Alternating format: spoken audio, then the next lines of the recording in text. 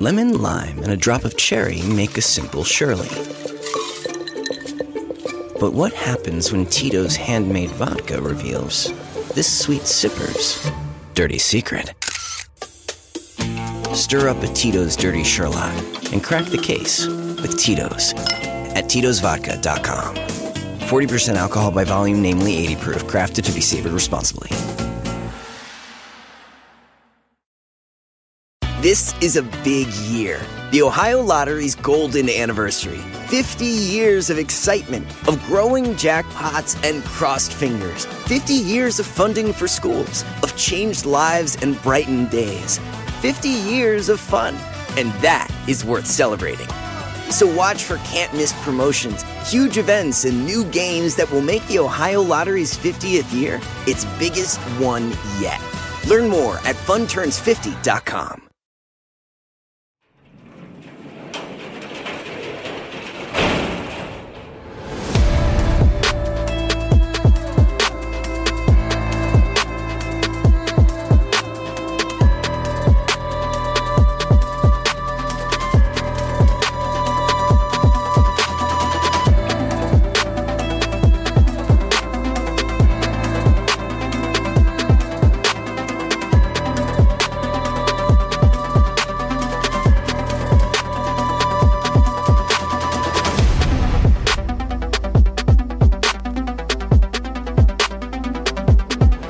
Welcome to True Crime Garage. Wherever you are, whatever you are doing, thanks for listening. I'm your host, Nick, and with me, as always, is a man who was voted Camp Crystal Lake's favorite mama's boy. Here is the captain. Some say I can't be killed, but you guys know I've been brain dead for years. It's good to be seen and good to see you. Thanks for listening. Thanks for telling a friend.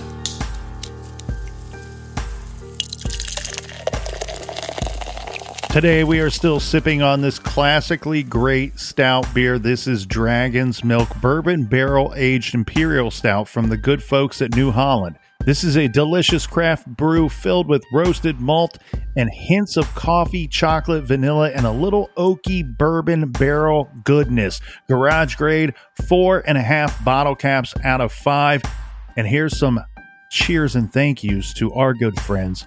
First up, a big cheers to Erica in Nampa, Idaho, who says, we are the only true crime podcast that she listens to. And a big we like your jib to Aaron Tucker from Charlottesville, Virginia. And last but certainly not least, we have Chris and Jen in Philly. You guys got yourselves one heck of a football team out there. Everyone we just mentioned, they went to truecrimegarage.com and clicked on the donate button, which helped us out with this week's beer fund. Yeah, fly, Eagles, fly. Okie Yoki was my nickname in high school. Make sure you check out our website store. It's hoodie season, baby. We got 3 new hoodies coming out at the start of next week, so make sure you are ready to order. And that's enough of the business. All right, everybody gather around, grab a chair, grab a beer. Let's talk some true crime.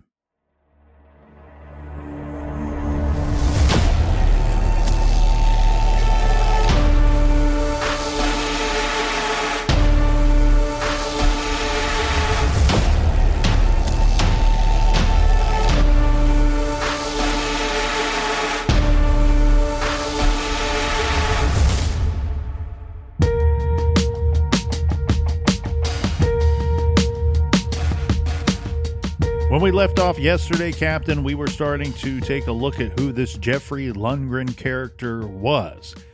And we talked about 5 bodies being found in the barn that was located on the property that he was leasing, that he and his family were leasing, the 15-acre farm.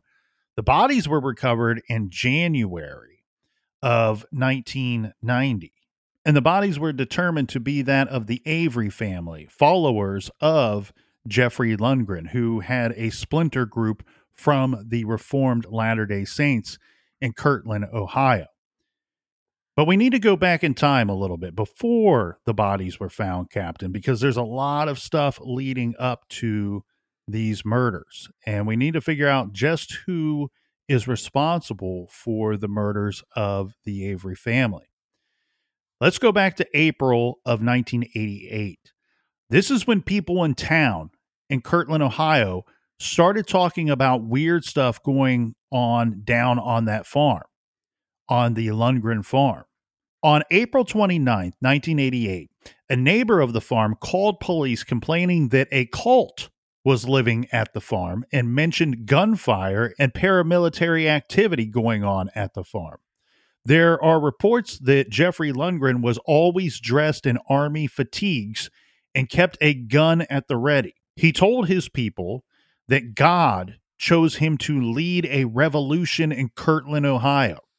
The plan was to take over the temple by force in order to initiate the process by which he and his followers would find salvation. This was what the military training was for. Seems like a lot of these so-called prophets, especially the prophets that tell you they're prophets, seem to be fascinated with warfare and military. They seem to be. That's 100%. And now I'm fully regretting that when we started up True Crime Garage that we started calling some of the listeners the Garage Army. Seems like a mistake at this point. Well, in a way, we're a weird little cult. Here's what's weird, though, too, Captain, while we're on the road of weird. His group, Jeffrey Lundgren and his followers, who are now conducting military training at the commune at this 15-acre farm, they had a somewhat detailed battle plan. This again from a later report that says, quote, according to Lundgren, his followers had to recapture the temple. Afterward, an earthquake would then elevate the temple, and Christ would return to establish Zion. So the men in the group undertook paramilitary training to prepare for this assault on the temple. And Jeffrey Lundgren picked May 3rd, 1988, his birthday, of course, as the date to recapture the temple, right? It's all got to be about him. And specific members of the Reformed Latter-day Saints were actually targeted for extermination. So essentially, we are talking about he's put together a hit list or a kill list here, Captain. One cult member, Kevin Curry, became disenchanted with Lundgren and his radicalized teachings. He ends up leaving Kirtland, Ohio, and he moves to Buffalo, New York. Shout out to the Bills Mafia. He moves there in 1988, and he goes to the FBI field office there in Buffalo and tells agents about Lundgren's plan to use lethal force to seize the Kirtland Temple on that May 3rd date in 1988. The FBI passes along this information to the Kirtland police chief, Janice Yarborough. That is likely the initiation, plus the neighbor calling about gunfire and the cult living on that property, that gets the Kirtland police involved in this whole mess way back in 1988, well before the killings took place. Well, just think about this. Let's say you're a part of this church and then this splinter group, and maybe some of the people that go off in this group, you go, those are friends of mine, so I'm going to go with them. And then you go to a couple of these services, and now they're asking for all your money. And now they want you to do military training. I'm sure there was a bunch of people that went into this splinter group and went, what the heck is going on? And if there's a second coming of Christ, no offense to Ohio, but I don't think Christ is coming here first. Why wouldn't he? This is Buckeye Nation, baby. He's going to come visit the Browns, put them out of their misery. Hey, if Christ is coming back, I want to know in advance so I can be wearing sunglasses when because your future looks so bright. So on May 2nd of that year, Chief Yarborough brought Jeffrey Lundgren into the police station. He's confronting him about this planned attack on the temple and also questioning him about the reports of the gunfire that was heard coming from the property that he's leasing. We don't have the details other than that of this questioning or the back and forth that likely went down between the chief, his men, and Jeffrey Lundgren on that date. But what we do know is that Jeffrey Lundgren returns to the farm, and after that period of questioning that he comes back and he announces to his followers that he's had a vision, a new vision, that told Jeffrey that the time for the attack was not right. So I guess they are going to need to pick a different date, a new date for the attack on the temple based off of this new vision that he's had. Police were now watching the farm. Chief Yarborough went to the commune after the neighbors complained about hearing gunfire. He says that when he was there, he observed the group of people marching in formation, discussing and practicing military tactics, wearing military uniforms. But unfortunately, he doesn't love what he's seeing, but his hands are tied, right? Because nothing going on was technically illegal. And there's no doubt that he does not want to get in a situation or get his department into a situation where there's a legal entanglement about religious freedom. According to the police chief, a few months later, the cult members stopped coming into town at all. And they stopped interacting with anyone else outside of their little group. And they were becoming more and more isolated. Well, this is probably part of Jeffrey's plan. You divide and conquer. You take individuals, you sleep deprive them, you take them of all their resources, you cut them off from friends and family members. Hey, your friends or your coworkers are telling us that what we're doing here is a little crazy. You don't need to be around those people anymore. Also, according to the police chief, around this time, Dale Luffman, who we've discussed at length, and others who decided not to follow Jeffrey Lundgren or were no longer following Jeffrey Lundgren, they start to receive death threats from an anonymous source. On April 16th, 1989, so we're going to fast forward almost a full year here, Jeffrey Lundgren purchased 3 guns using a credit card.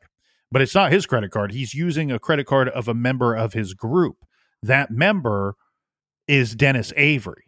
So Dennis Avery's credit card purchases 3 guns in April of 1989. On the 18th of 1989, so just 2 days later after the gun purchase, Chief Yarborough, 5 of his men, and some FBI agents, they decide to pay a visit to the commune. They said later that this was part of a civil rights violation investigation or civil rights violations investigation. I'm guessing here that they're probably using rumors that they're hearing about unpaid labor, forced labor, polygamy, and other such claims to justify probable cause to go in and visit the commune and ask some questions and take a good look around, right? What they were really checking on, my belief, is these death threats, these anonymous death threats, believing that they're probably coming from someone or someone's on this property. And if they go there looking at these other things, which they had cause to go there on those other items, maybe they find evidence of these death threats that they are, in fact, coming from this property. So they needed some evidence on these death threats coming from the property because they had anonymous death threats being made. This, at some point, it's not just people that refuse to follow or stop following Jeffrey Lundgren, but now we have death threats that are being made against certain church members, not only in Kirtland, Ohio, but also in Kansas City as well. So there was information that members of Jeffrey Lundgren's group were going to kill members of the old church. Now, when they're there, more than 12 guns are found in the house, but they were owned legally, so they were not confiscated. And again, they find no proof of illegal activity. So there's no arrests that are made, even with the police chief there, all of his men, and several FBI agents. A little clarity in our timeline, though, here, Captain. Notice the dates, because one thing that we do not know up until this point in our telling of this true crime story is that while the guns were purchased on April 16th and the FBI and the police chief and his men are there on April 18th, the Averys, the family of 5, the bodies that are later found in the barn, they had been shot and killed the day before this visit from law enforcement on the 17th. And as far as law enforcement goes, scary situation to put yourself into. You are backed by FBI, so you probably feel pretty safe. But it's also not a large group. It's a group of less than 20 individuals.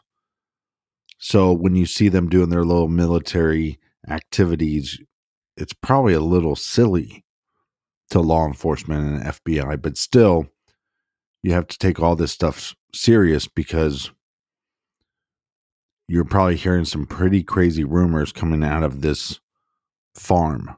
Well, so when authorities, when they arrive on the farm, they find men in this group. They find them in the barn, but they find them on the other side of the barn from where the bodies were. Right. So had they gone and looked around in the barn a little more and gone to the other side, they may have noted the freshly upturned earth. But also at this time, you have to keep in mind, they have no idea that this group would be capable of murdering some of their own. There's no rumor of that, nor was there any threat made against the Avery family. In fact, no one's even reported this family missing. They're not reported missing until the person calls in January after they're killed, and in December after they're killed, and tells police, hey, this family's missing, this family of 5's missing, and you're going to find them dead and buried in a barn. Right. Which they do a few days later in early January. So after the FBI and the police go to this property, the whole group decides, all right, boom, it's time to abandon this area. It's time to abandon the farm. It's time to change our plans altogether. So they just up and leave, the whole group, or the majority of them anyway. So much of their things, the belongings, the animals, everything that they had kind of put together is just kind of left there because they're fleeing in the middle of the night practically, and they end up leaving for West Virginia. Which is not much better than Ohio. And then Jeffrey Lundgren had selected the designation for the group, obviously, because he's the prophet. The one in charge. He tells them where to go and what to do. According to the information I have, Jeffrey Lundgren selected the destination for the group's pilgrimage, which was to seek the golden sword that would provide protection to the group in the event of the end of the world. So they're going to be camping in parks, living in tents, working odd jobs. They're on the run. They're in another state, but they're essentially trying to keep on task with their general idea or mission as they had it. So they continued preparing their military plans for achievement of Zion. It was while the group was in West Virginia that Jeffrey Lundgren selected Katherine Johnson as his second wife, which of course angered her husband, her real husband, Larry. Well, these prophets can't just have one wife. They have to have multiple wives. Yeah. The thing that drives me crazy is that when we take a look at these cults, don't we just see the same behaviors over and over again, where it's like all of these are huge red flags, not just because they would be red flags on their own, but they're huge red flags because we've seen it time and time again take this same course of events, the same series of events. First off, hey, we're just a bunch of good people who want to be away from everybody else, and we want to do our own thing. We want to be left alone to practice our religion and express our religious freedoms and take care of each other and grow as a little community ourselves, right? That's usually how it starts. Right. And then shortly after that, it's like, all right, well, all the paychecks, all the money, all the work being done, that's for the group and for our leader. And now we're wearing army fatigues all of a sudden, and we're buying guns. And now this guy's got to have wives, or he's molesting the children. It's the same series of events time and time again. Well, and these prophets are always some nerdy ass white dude. that doesn't know how to dress. I hate nerdy ass white dudes. Their hairlines are normally running from their faces. It makes zero sense. I think that's why we're so fascinated by them, because it just doesn't make any sense that this guy would rise to some kind of power over anybody, let alone handfuls of people. The garage is on record as being against nerdy ass white dudes. Nerdy ass white dudes can all go to hell. So after they do this little brief period in West Virginia, Jeffrey Lundgren takes on a second wife, Katherine Johnson. Her husband is pissed off about this. Then now the group ends up moving to Independence, Missouri. Remember, this is the headquarters for the actual Reformed Latter-day Saints church. And there they move into, once again, an old farmhouse. But that didn't last, because now we start having some dissension amongst the ranks, right? The group starts to split up a little bit. And Jeffrey Lundgren starts to see his flock diminishing with every move that they make, with every relocation that they make. Well, and hold on, because they killed 5 of their members. So that already made their group a lot less powerful. He and Alice, his actual wife, arranged for their 3 children to go to Alice's parents. And Jeffrey Lundgren, his wife Alice, one of their sons, Damon, and his new wife, Katherine Johnson, and a man named Daniel Kraft, they all go to California. My guess here, Captain, is that this appears to me that they are actively on the run from the law at this point. Right. I mean, they already were, but this is when the ship is sinking and you start tossing luggage overboard to avoid the ship from sinking faster. And so that's what I feel like this situation is. They're kind of sending everybody away. If you're not with us, who cares? And we're pushing other people away too. And this very small group of us, we're all going to go to California. Hold on. Maybe our cult could just be a cult that's against cults. We don't have a nerdy ass white dude be the leader. We don't wear army fatigues. We don't do military activities. We just kind of sit around and talk about true crime and drink some beer. And our temple, which is a garage. Meanwhile, while all of this is going on, keep in mind, no one has reported that the Averys are missing at this point. Everyone in Kirtland assumed that the family had actually left with the cult when the cult left. Right. It was now December 1989, and that is when the disgruntled cult member, Larry Johnson, remember his wife took off with Jeffrey Lundgren. He's the one that calls in the tip to the authorities in Kansas. He calls it into Kansas City, Missouri, and he tells them about the Avery murders, about the Avery family being murdered. Of course, Johnson is ticked off that Lundgren had taken his woman and was generally disenchanted with Lundgren and his grandiose proclamations and demands. So Johnson decides to rat him out, and thank God that he did. Now, after the bodies were found, police discovered that a .45 caliber semi-automatic weapon belonging to Jeffrey Lundgren had fired the bullets that they recovered. So Jeffrey Lundgren bought this weapon in 1987 and sold it in West Virginia in October of 1989. An article that came from the Cincinnati Enquirer just a week after the bodies were found blares, quote, "Cult deaths illustrate the limits of law's control." The article says that police had been watching the commune on the farm for 2 years and had been looking for a reason to make an arrest, but had no legal basis to do so. They were suspicious of the whole thing.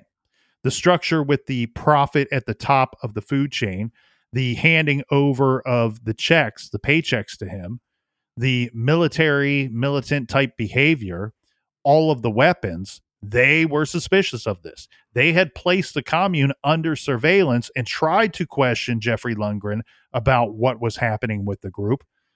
No doubt they viewed Jeffrey Lundgren as a complete bullshit artist and his followers as suckers, but until there are legal grounds for police to step in, they can't. There's no law against being a sucker. Chief Dennis Yarborough told the Enquirer, quote, "We did everything we could to come up with probable cause of criminal activity, but no law had been broken, and no one outside could have foreseen that the cult members would turn on each other."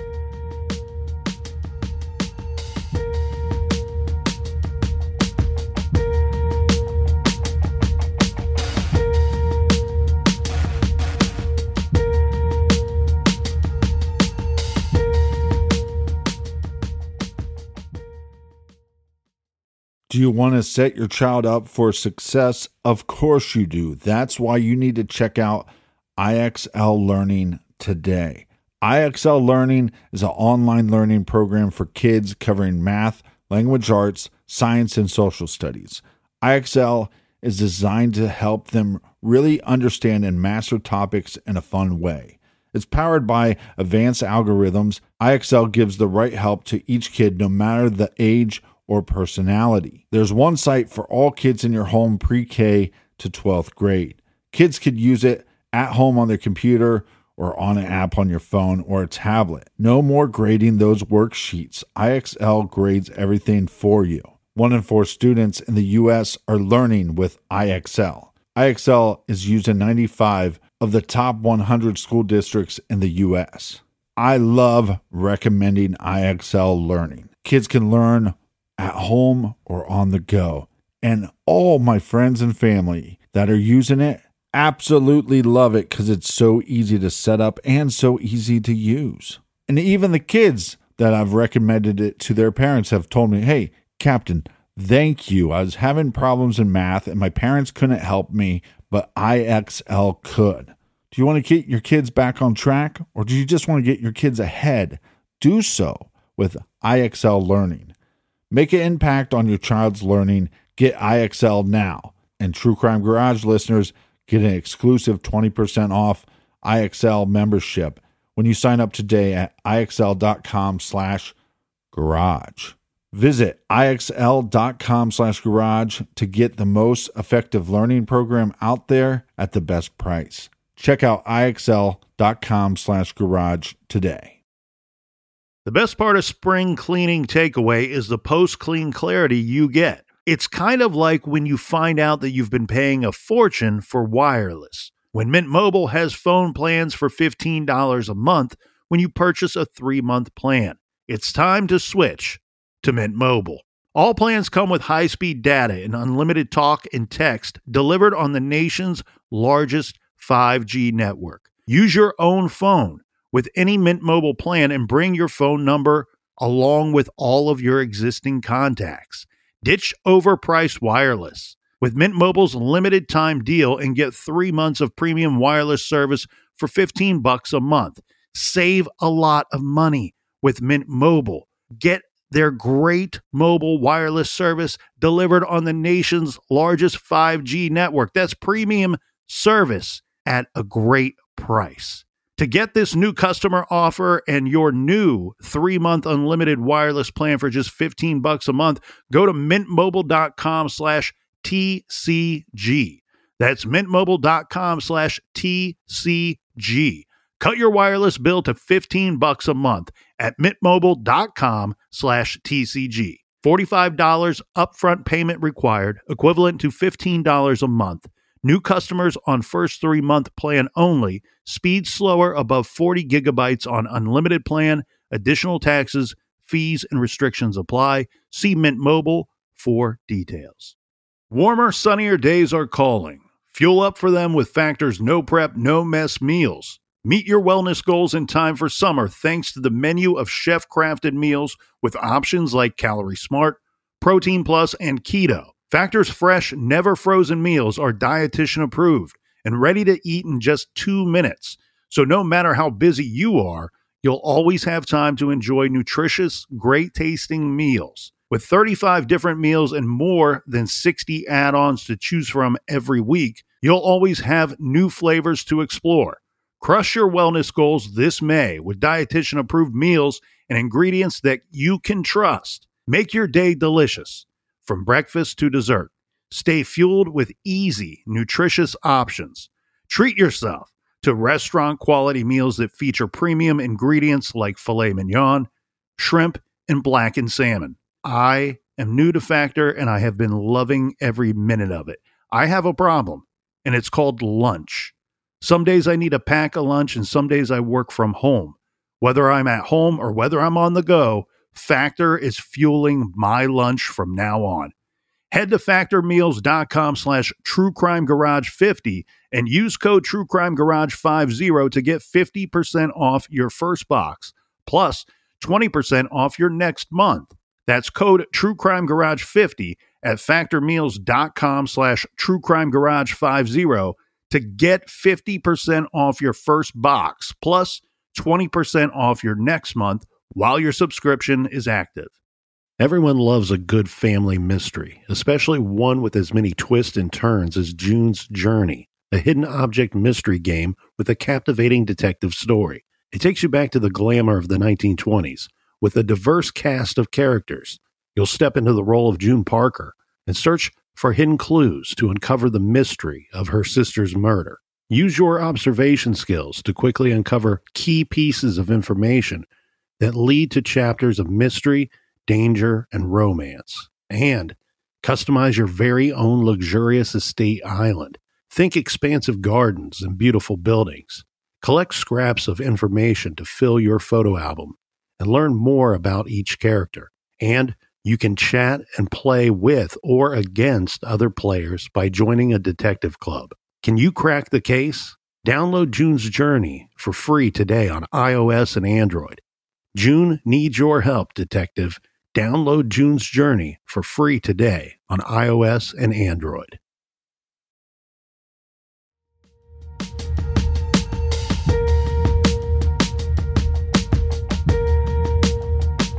All right, we are back, cult members. Cheers to you. You know, one of the things about a cult is you have to have the definition of having a cult is that you would have not control, but you would be suggestive of their diet, if that makes any sense. So I guess here in the garage, since we're telling you to enjoy a nice brew, that puts us in the cult category. That it does, Captain, without a doubt. So now we have a family of 5 dead, shot and killed and buried in the barn, belonging to the leader of this little group. That leader, Jeffrey Lundgren, the bullets that killed them came from his .45. The people that assisted Jeffrey Lundgren in the murders were his followers, and the followers helped to bury the Avery family as well. Prosecutors, after they find these bodies, after they put together this evidence, they very quickly brought indictments against 13 members of the family very quickly. On January 5th, 1990, the charges were that Jeffrey Lundgren was the trigger man, but the others that were indicted were all people who were present when the Avery family members were shot and killed one by one in a ritualistic sacrifice, or knew about the plan. Besides Jeffrey Lundgren himself, who was charged with 5 counts of aggravated murder and 5 counts of kidnapping, 4 of his followers were charged with the same charges as Jeffrey Lundgren. The others charged were Damon Paul Lundgren, age 19, which is Lundgren's son, a high school senior, Daniel Kraft Jr., a furniture builder, Ronald Luff, a forklift operator, and Richard Brand, a civil engineer. Others were indicted on charges of conspiracy to commit aggravated murder and conspiracy to commit kidnapping. These were Lundgren's wife, Alice, the second wife, Katherine Johnson, and 6 others. But here's what we have going on now. At this point, they bring these charges against these 13 individuals. They have some of these people in custody, but they don't have all of them in custody. Right. Because the group splintered off from each other. That's right. And remember, they're losing people as they go. They move from Ohio to West Virginia and then to Missouri, where they were last seen. Lundgren and a few of his followers, including his original wife, Alice, his second wife, Katherine Johnson. They're last seen in Missouri, but they don't know where this group went. But the good news here is that it doesn't really take very long to finally track them down. So 3 of the missing Lundgrens were arrested on January 7th at a motel near the Mexican border, this in the state of California.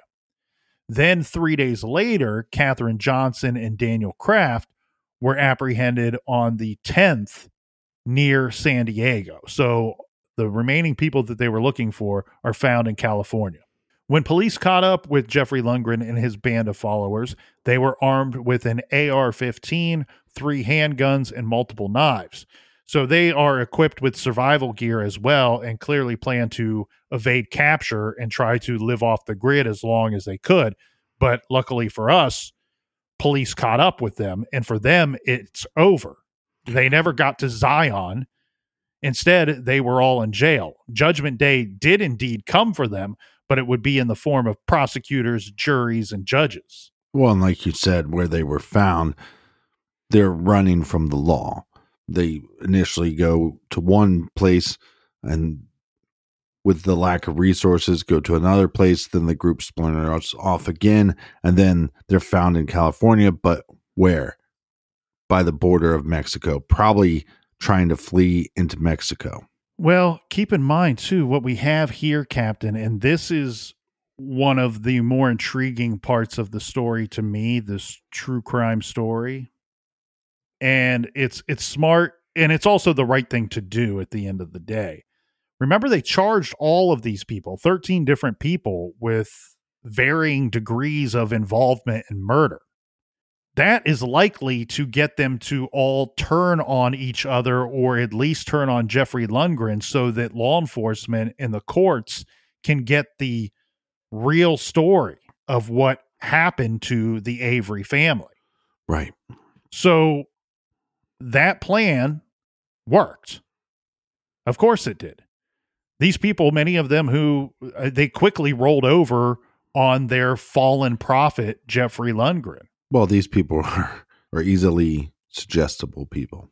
So we will learn what actually happened here, and we're going to go into the details of that. Let's get it. Now, remember when the police showed up, they bring Lundgren in for questioning, and then he comes back and he's saying that he's had a new vision and that we need to change the date of the attack on the temple, of seizing the temple. Right.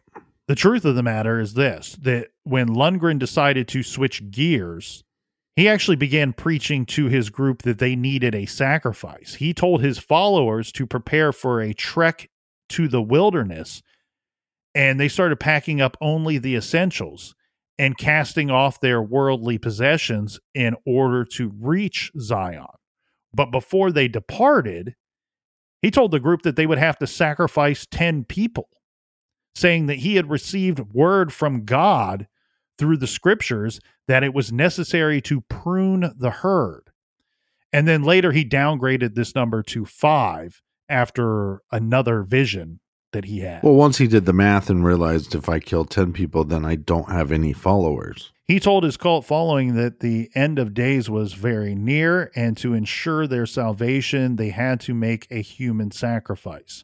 But he left one family out of his plan for leaving the area and going into the wilderness. And they, in fact, became his secret target. This would be the Averys, the family of 5, the Avery family. He basically turned all the other cult members against the Averys, telling them that their death would be spiritually cleansing and protection from Armageddon. The prosecutors on this heinous case said that the Averys were selected to be the sacrificial lambs because Jeffrey Lundgren saw them as less committed to the cult as the other members. This because they refused to live on the farm with the other group, with the rest of the group, retaining their own residence in town and even keeping some of their own money that they earned. Apparently, Jeffrey Lundgren did not like Dennis Avery and thought that Cheryl Avery, the mother and wife, had too many rights for a woman, and he was generally pissed that they weren't following his every word and obeying his orders. How dare they live in their own house? How dare they keep some of their own money? How dare they give rights to the women in their family? How dare they? So, of course, he's telling his followers this. Meanwhile, the Averys, they're told none of this. They have no idea what's going on. Jeffrey Lundgren instructs Cheryl Avery to write to her extended family and tell them that they were leaving on a wilderness trip to Wyoming and that they would be out of touch for a considerable amount of time. And Cheryl Avery does this. She writes to the extended family and tells them about this fictitious trip to the wilderness. She believes they're going. And so does her husband. They're going to follow Jeffrey Lundgren and the rest of them to Wyoming. They officially withdrew their daughters from the Madison Township schools that they attended, as they thought they were all going to Wyoming. As we know, they weren't going to Wyoming. That Jeffrey Lundgren and his followers had other plans for them. Yeah, of course they had other plans. They're going to be sacrificial lambs for this stupid cause. On the evening of April 17th, 1989, the Averys were invited out to the farmhouse for a party celebrating the group's departure on their wilderness trip. Around 6:30 p.m. after dinner with all of the cult members, Jeffrey Lundgren went out to the barn with his son Damon and 4 other followers. This was Brand, Kraft, Winship, and Ron Luft. The Averys stayed inside the house with the women and children of the group. The burial pit had already been prepared. They dug this thing out days earlier. Let's be clear here. Many of the members of this commune, but not the Averys, knew this was coming and had prepared for it in advance. They decided that they were going to use a chainsaw to hide the sounds of the gunshots. So they're out there buzzing a chainsaw. Now, this is all from the Huffington Post, and a little warning here, it's hard to take. Some of these victims are children. The article reads, one by one, the Avery family members were brought into the barn. Dennis was first. They probably told him that he needed to attend a meeting of the male members of the cult. But once he got out in the barn, they bound his hands and after a scuffle tossed him into the pit. This isn't necessary, Dennis cried out. According to police, he cried out, please, this isn't necessary. Then Jeffrey Lundgren shot Dennis twice. Cheryl was next. They probably told her her husband needed her or something. When she was brought in, according to Ron Luft, who later gave an interview about this, Luft placed his hand on Cheryl's shoulder and solemnly said, just give it up. It'll be easier this way. Just let go. Cheryl must have been in shock because she silently allowed the men to tie her hands and put her in the pit where she was then shot 3 times. Well, just imagine the terror and the horror that's going through their little kids at this time period, probably seeing their parents tied up and taken away. And like you said, to cover up the sound of a gun, which you probably still heard the gun if you're in close range, but you have this constant buzzing of this chainsaw. I mean, this is horrific. Well, it is horrific, but keep in mind, they're none the wiser. They're leading these individuals out to the barn one at a time. And they're attacking, tying them up, and then shooting them one at a time. Right. So when the father, Dennis, goes out there, he has no idea that they're going to attack and kill him. And then when they go in and ask Cheryl, hey, can you come out to the barn? Dennis needs you for something. She has no idea what she's walking into. At this time in the attack, the Avery children are still inside playing video games. And Luff, he then returns to the farmhouse and he retrieves Trina, the oldest of the 3, mentioning a game of hide and seek inside the barn. He gets her to go to the barn with him under this ruse. Trina was then bound at the wrist and lowered into the pit next to the bodies of her parents. The first bullet, police said, grazed her head, and then the second pierced her skull, killing her instantly. Afterward, Luff escorted Becky to the barn and helped place her on top of her dead mother.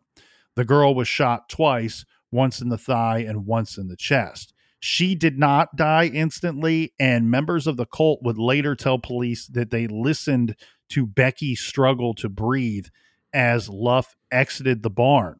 Luff exited the barn to go back into the farmhouse to retrieve the youngest of the children.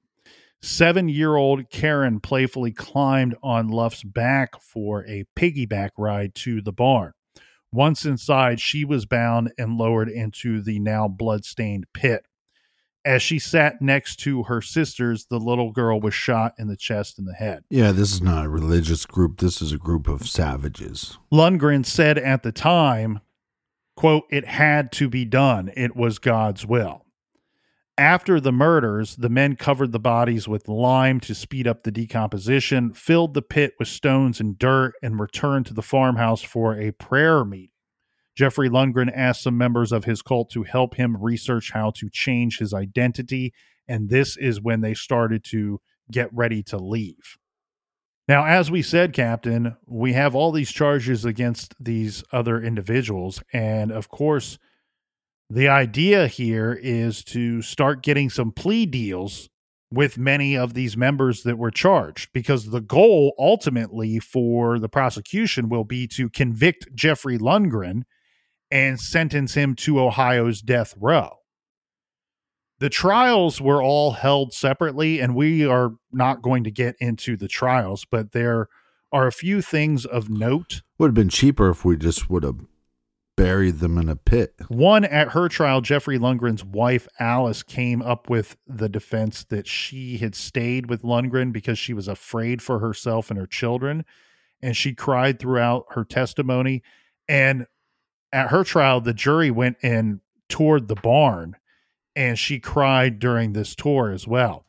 According to some sources, there may be some evidence that Lundgren abused Alice, but note that she was not the one who called the tip into police, nor did she try to help the Averys in advance of their murder. So, of course, the judge was not impressed, and Alice got 5 life terms in prison. Well, we have to remember that they sat there in the graves for almost a year. So it's not just that the murders took place and there was a couple days that went by and she didn't call in. It's over 8 months before it was called in. Yeah, that's many days and nights that you had freedom, that you had a life, that you were around your loved ones where this family wasn't. And well, on top of that, 3 children, there's no excuse. And another member of this Lundgren family, of the actual Lundgren family, Damon Lundgren, was only 19 at the time of the murders. He was charged with murder as well. There was over 500 people who knew him from school that went on to sign a petition for leniency in his case, stating that he was a good kid. But witnesses testified that Damon was present during at least 20 different discussions leading up to the killings of the Averys. 20 different discussions. This is 20 different meetings where Jeffrey Lundgren's explaining to his group that, or a small section of his group, that we are going to kill these people. Here are the people we are going to kill. Now let's start planning how we are going to kill them and get away with it. Yeah, this one's a little difficult for me because his parents were supposed to protect him, supposed to raise him. Obviously, they were not doing that in a healthy environment. If there was abuse happening, I couldn't imagine where this kid's mindset was with all this abuse, with all this rhetoric of my father is a prophet. I mean, he had to be completely brainwashed. Well, in this case, remember, all the trials were separate. In this case, the judge was, you could view this one of two ways. That the judge was harsh on Damon or he was lenient on him. He was at least harsh on Damon with his words, saying at trial to Damon, "You accept no blame. You blame your father. You claim this was your father's doing and none of your own." And the judge goes on to say, Jeffrey Lundgren could not have done any of this without the help and devotion of you and his other followers. Society cannot tolerate such excuses. So the judge spared Damon from the death penalty. So that would be the leniency part of it. The judge gave him 120 years for assisting in the murders, and he would not be eligible for parole for at least 80 of those 120 years. As for Jeffrey Lundgren himself, the prosecutor said that he kept waiting for him to plead insanity, but that never happened. In fact, Jeffrey Lundgren pled not guilty at his trial, even with all these people turning on him. His trial started in August of 1990, and he offered up really no real defense as far as the courts would be concerned. He did testify about his beliefs and his visions and how they led him to do what he did. It's almost as though he was accustomed to people following him and falling for his bullshit. And maybe he assumed that his powers would similarly affect the jury.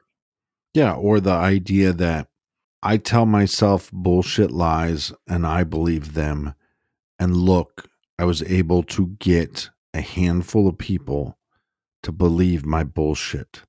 He had to think on some level, oh, I can get this courtroom to believe my bullshit. NBC News described the defense or described Lundgren by saying, at the trial, Lundgren was unrepentant and resolute in his convictions. Afforded the opportunity to make an unsworn statement on the stand, Lundgren declared, quote, "I cannot say that God was wrong. I cannot say that I am sorry. I did what God commanded me to do in the physical act. It's not a figment of my imagination that I can, in fact, talk to God. I am a prophet of God. I am even more than a prophet. I am not a false prophet. Therefore, I am not worthy of the death penalty."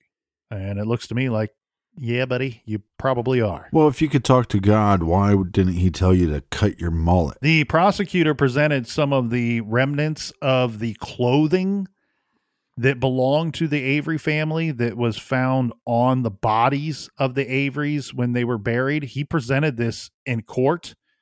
This was later seen as a stroke of genius because the stench of rot from the tatters of this clothing overwhelmed the courtroom. Some of the jury had a visceral reaction to this.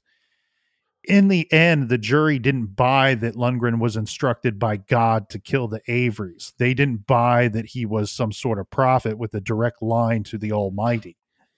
They saw him for what he was, a murderer, and the jury dropped the hammer on old Jeffrey Lundgren. On August 29th, the jury found Lundgren guilty of 5 counts, each of aggravated murder and kidnapping. And then after the testimony in the sentencing phase, it took them just 2 hours to agree to recommend Jeffrey Lundgren to be sentenced to die by the state of Ohio. They also found him guilty of being a NAB, a nerdy-ass bitch. In 2006, Lundgren's appeals had all been exhausted by this time, and his time was almost up. He was granted a clemency hearing, which was held on September 26, 2006. We don't need to get into all of the points that was made by the prosecutors in opposing clemency. Look, this dude killed a family of 5 with pre-planning and intent, period. That's a fact. In short, the board did not find that there was any evidence presented that was sufficient enough to warrant a favorable recommendation for executive clemency in regard to Jeffrey Lundgren. On October 24th, 2006, Jeffrey Lundgren was executed by lethal injection at a Southern Ohio correction facility. His last meal was turkey, potatoes, and gravy, and a salad and pumpkin pie. His final words, as reported by the Cleveland Plain Dealer, were, quote, "I want to profess my love for God, my family, my children, and my beloved Catherine. He said while staring at the ceiling, I am because you are. From the News Herald, as was his prerogative by law, the prosecutor in this case chose to be present when Jeffrey Lundgren was executed by lethal injection. He felt not one twinge of sympathy as Jeffrey Lundgren was strapped into the gurney and administered the mixture of drugs that ended his life. And he said the guy was a grifter and a cold-blooded murderer. He deserved to die. Later, prison officials said that Jeffrey Lundgren had been so certain that he would win a delay that he napped much of the morning. The self-proclaimed prophet, who was once surrounded with loyal followers, died with no family members or friends among the witnesses. No one claimed his body.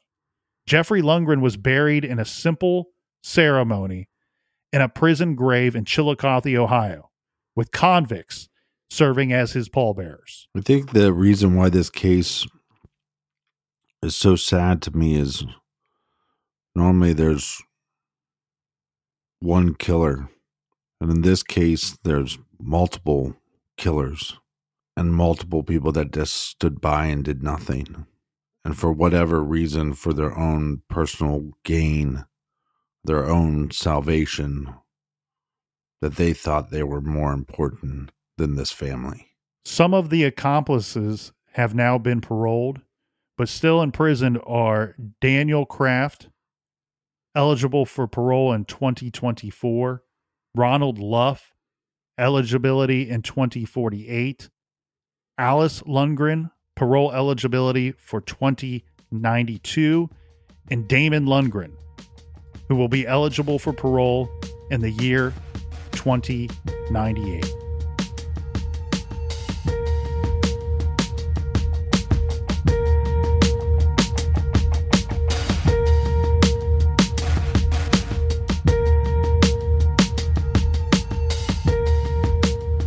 Want to thank you guys so much for listening to our show, our little garage show.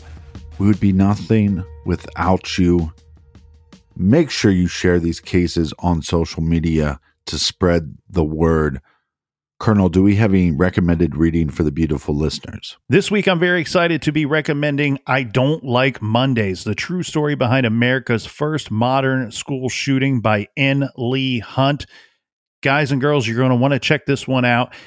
This is the story about Brenda Spicer, who was a seemingly average teenage girl living in a nice suburban neighborhood, and she made and executed plans that would place her in infamy and set a violent and terrifying national precedent. This is considered to be one of the first American modern school shootings. Check out the book, I Don't Like Mondays by N. Lee Hunt. You can find that great title and many more on our recommended page on our website, truecrimegarage.com. And make sure you are subscribed to the show. Many of you are listening and not subscribed, so make sure you subscribe to the podcast. And until next week, be good, be kind, and don't litter.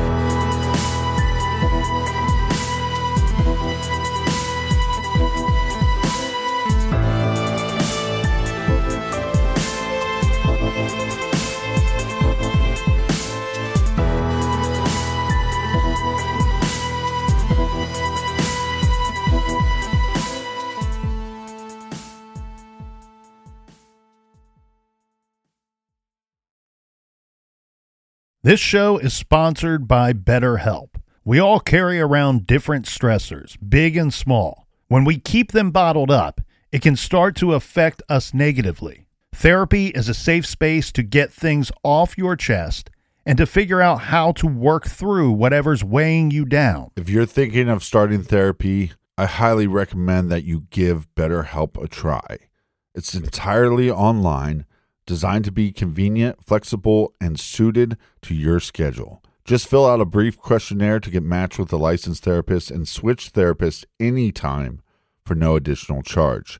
Get it off your chest with BetterHelp. Visit betterhelp.com/garage today to get 10% off your first month. That's BetterHelp, HELP.com/garage. This show is proudly sponsored by BetterHelp. Check out betterhelp.com/garage today.